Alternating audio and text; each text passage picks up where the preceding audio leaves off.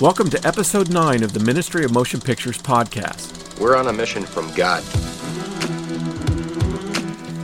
The Ministry of Motion Pictures exists to advance the art of Christian filmmaking. I'm writer and director Todd Schaefer and your host. My guest in this episode is Dr. Kevin Vanhoozer. This is part 2 of our conversation. In our previous episode, I invited Dr. Vanhoozer to talk about his theological work that frames the Christian faith in theatrical terms, where our doctrines are not left to the academy, but they're intended to be put on display in the lives of God's people and the church. This framework has far-reaching implications for Christian filmmakers to tell different kinds of stories than we've been telling in the past.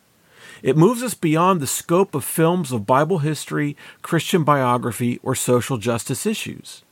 It opens a door for Christian filmmakers to use our cinematic medium to its artistic strengths in the service of profound displays of the practice of theology in the lives of God's people. As Dr. Vanhoozer said in the previous podcast, filmmakers can be allies to pastors and theologians.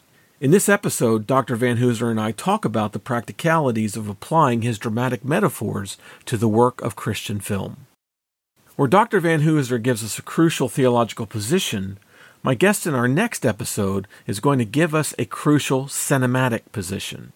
I can't adequately convey how excited I am to have these two guests back to back. Professor Richard Newport from the University of Georgia teaches film history and theory, and he has a particular passion for the French New Wave. He's written one of the leading books on the history of the French New Wave, and he'll be here to talk about the significance of this movement in cinematic history. Why would we be looking at the French New Wave on this podcast? The short answer is, I believe the French New Wave has many foundational lessons that Christian filmmakers need to learn if we're going to advance the art of Christian film, both from a narrative point of view and a practical production point of view. These filmmakers revolutionized the cinema.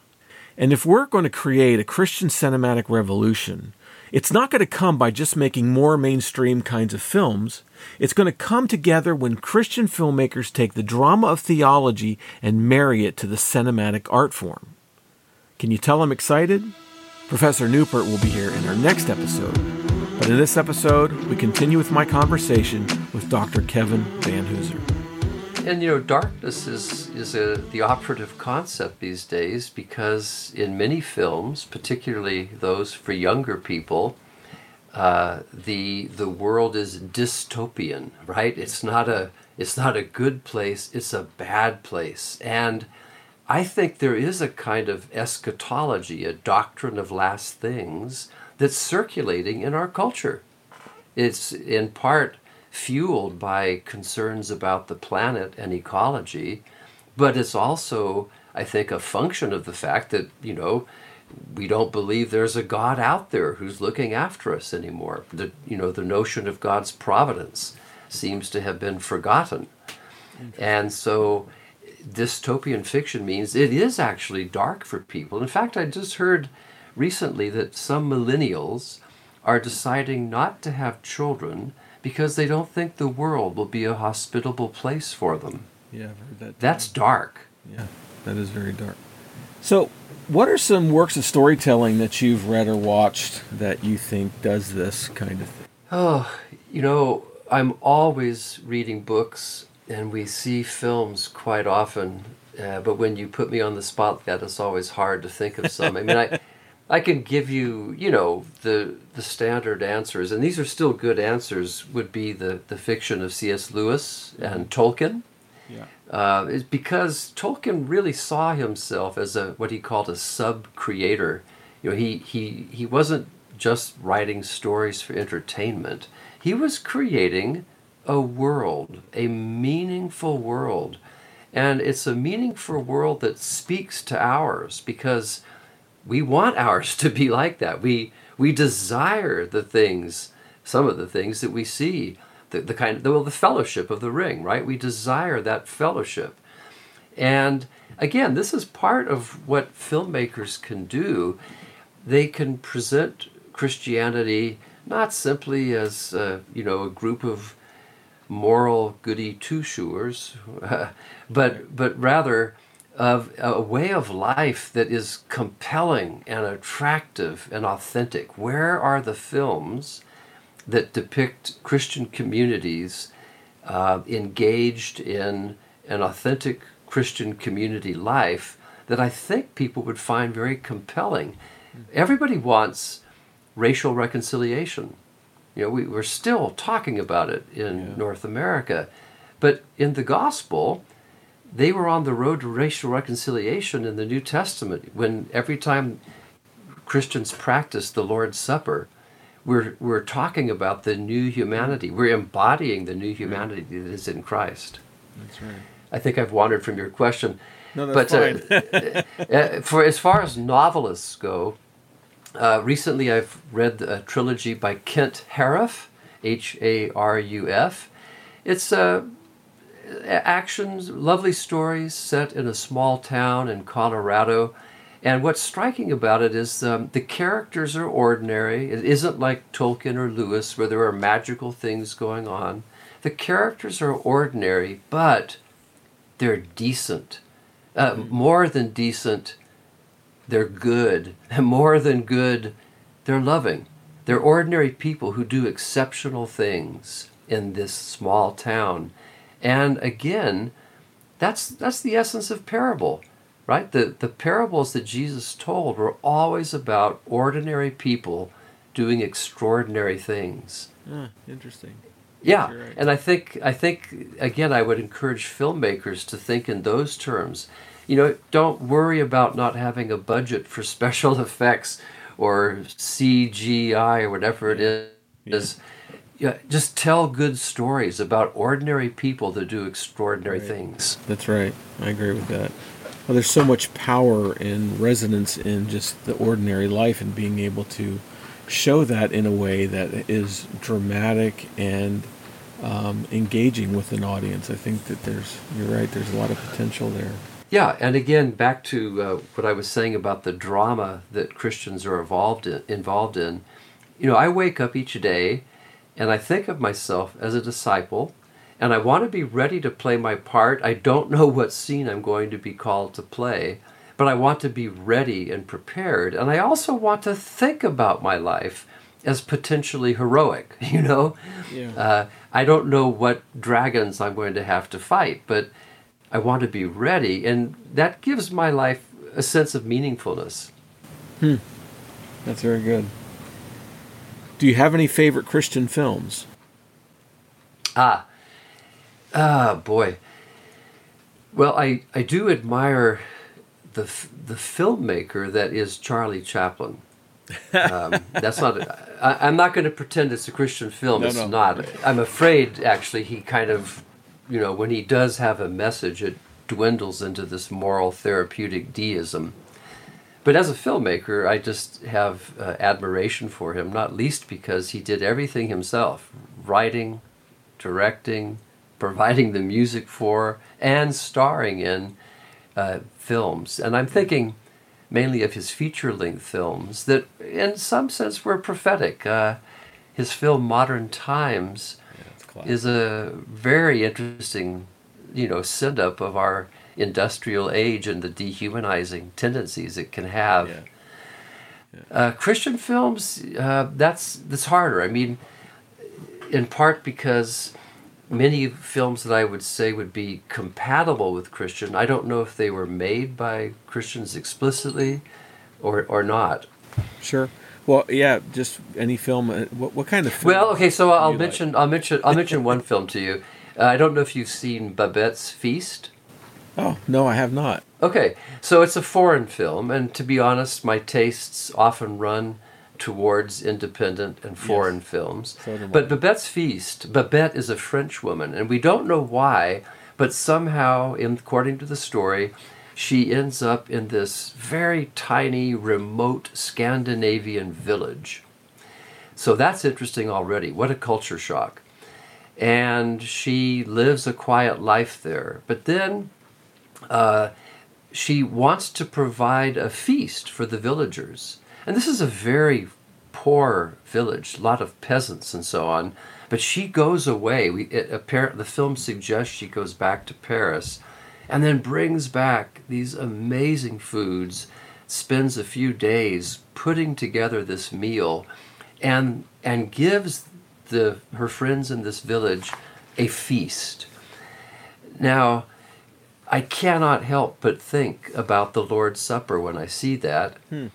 I can't help but think of the episode in the Gospels of the woman who pours out a flask of expensive perfume on Jesus' feet. It's an extravagant act, and again, ordinary person doing something extraordinary. It makes for an interesting story, and I think it has a deep resonance with what we see happening in the Gospels. Wow, that's on my watch list now. Yeah, it's Babette's Feast. I think you think of it as a parable of the kingdom when you watch it. Oh, that's fantastic. I will do that for sure. Any other films? Well, another one that I just want to mention because it's a very potent filmmaking example. It's called Jesus of Montreal. Never heard of it. You haven't heard of it? No. Okay, well, this one is special. There are lots of films that actually are about Jesus, you know. It's including the famous one with Jeffrey Hunter where his blue eyes are riveting as Jesus. Yeah. But this one, Jesus of Montreal, is special because it tells the story of Jesus in a way that I think accomplishes for the viewer what the Gospels may have accomplished for first-time readers. Huh. It tells the story of Jesus in a very interesting way. It's set in the 20th century, and you'll just have to watch it because it's a little bit like a story within a story. And again, think of this idea of film as parable of the kingdom. Is it an older film or is it something recent? I think it comes from maybe the 1980s or 90s. Oh, okay. Yeah. Huh. I'm surprised I haven't heard of it. It's in French, but you can find it with subtitles. Sure. Huh. Very cool. So, if you were to be given an opportunity to speak at a Christian filmmakers breakfast, and you were asked to charge the filmmakers with something, what would you charge them with? Well, I think the most important thing would be this. Try to tell stories that help make the Christian worldview more plausible by telling stories about ordinary people whose lives give evidence of the life of Christ in them or grace. I think, chip away at the plausibility structure, show that, it's possible for a man and a woman to remain married despite the fact that they argue, or show faithfulness in action and forgiveness.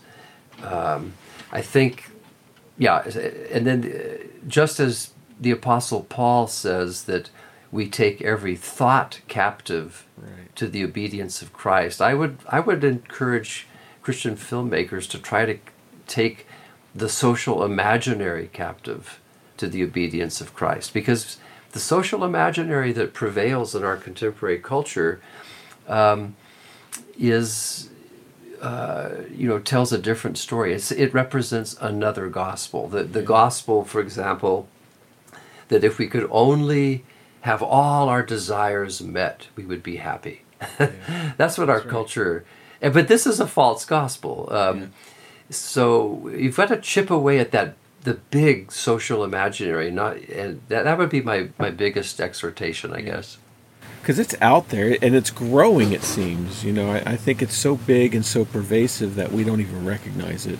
And I think you'll know this better than me, Todd, but my guess is that part of the reason it's hard to make Christian films is that, at least in some quarters, film is a business, right? And you have to attract people who will invest and put their money into projects.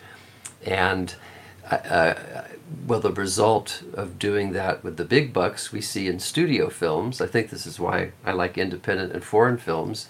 and I guess, here's my other encouragement for Christian filmmakers.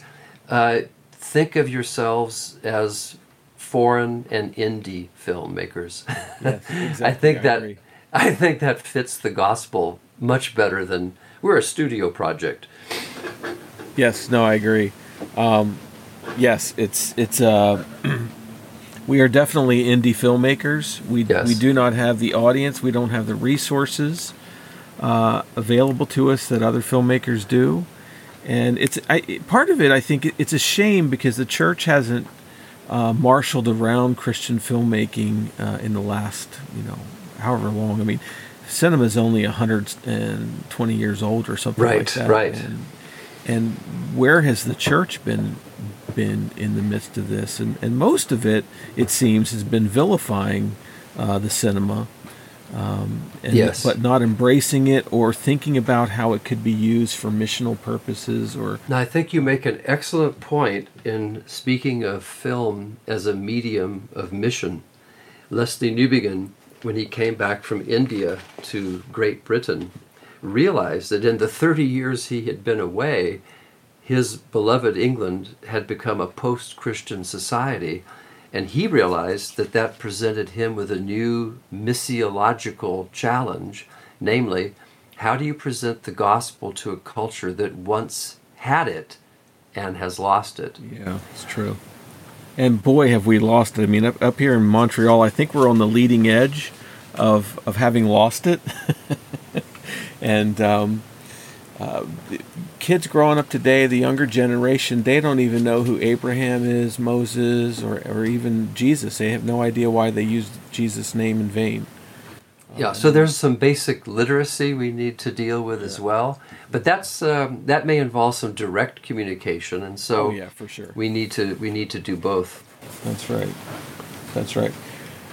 So for anybody who wants to start reading your work about this and understand it better in applying it, I'm thinking specifically of Christian filmmakers, where do you suggest they start? So there's maybe three possibilities, three books. One book, believe it or not, I wrote with some of my students from Trinity, and it's called Everyday Theology. And what it is, it's a book that teaches Christians how to read and understand contemporary cultural texts, including films. And so the idea that a film is a text that projects a world, that would be in that particular book, Everyday Theology. And it just helps see all of culture in theological terms. I didn't know about that one. Yeah. Another one would be called Faith Speaking Understanding. I'm playing with the definition of theology as faith seeking understanding. That's an ancient definition.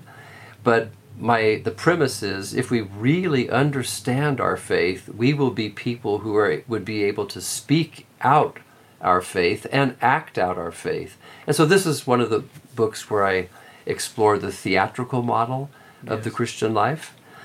And then the other one, the third one that I'll mention, is called Pictures at a Theological Exhibition. Yeah, and that's the one talks that about grabbed me. Okay, that's the one that talks about the importance of the imagination, especially for pastors, but for really any Christian, and just the power of metaphors and stories over the way we live our daily lives, and how the church should not let itself be taken captive by some other gospel. I can't tell you how many hours I spent going over that first chapter in that book. It was so packed with concepts and information I was trying to digest over and over and wanted to get imprinted on my brain. And I would read it on 2 different flights to Toronto when I was doing some shoots. And both of those flights, I just spent the entire time digesting and going over that chapter again and again. That chapter is worth the price of the book. Although it sounds as though I may need to rewrite it. No. It was just it was something so new and revolutionary that I'd never even thought of. I was just trying to get my head around it and then apply it to my work as a filmmaker. So that's what so I probably had a little bit more on there because I immediately saw the application and I was trying to pull that out of that. Well, again, I'm grateful that you are seeing some connection, because theologians typically aren't the kind of people who will write things that affect the social imaginary. I'm a, you know, the good ones do. The good ones do. Well, I watch film. I read novels all the time. My imagination. I try to nurture my imagination. I think it's so important. But theology itself is not often written in ways that nurture the imagination. And again, that's why, to go back to my original story, my students came into class assuming they were going to be bored stiff. Wow, that's incredible. Well, I think most churches, most people in churches would go to a theology class thinking the same thing. You know. Yeah. Oh, when I've heard pastors mention the word theology and then apologize for having mentioned it. Right. I have too. Now, you wrote a book called The Drama of Doctrine. How does that fit into your panoply of work? So that's more of an academic book, although towards the end I began to address the church. But, you know, theologians, some of us are in the academy, and we used to belong in the church, and then we kind of got split off from the church. And that's a real shame, because both sides are impoverished as a result.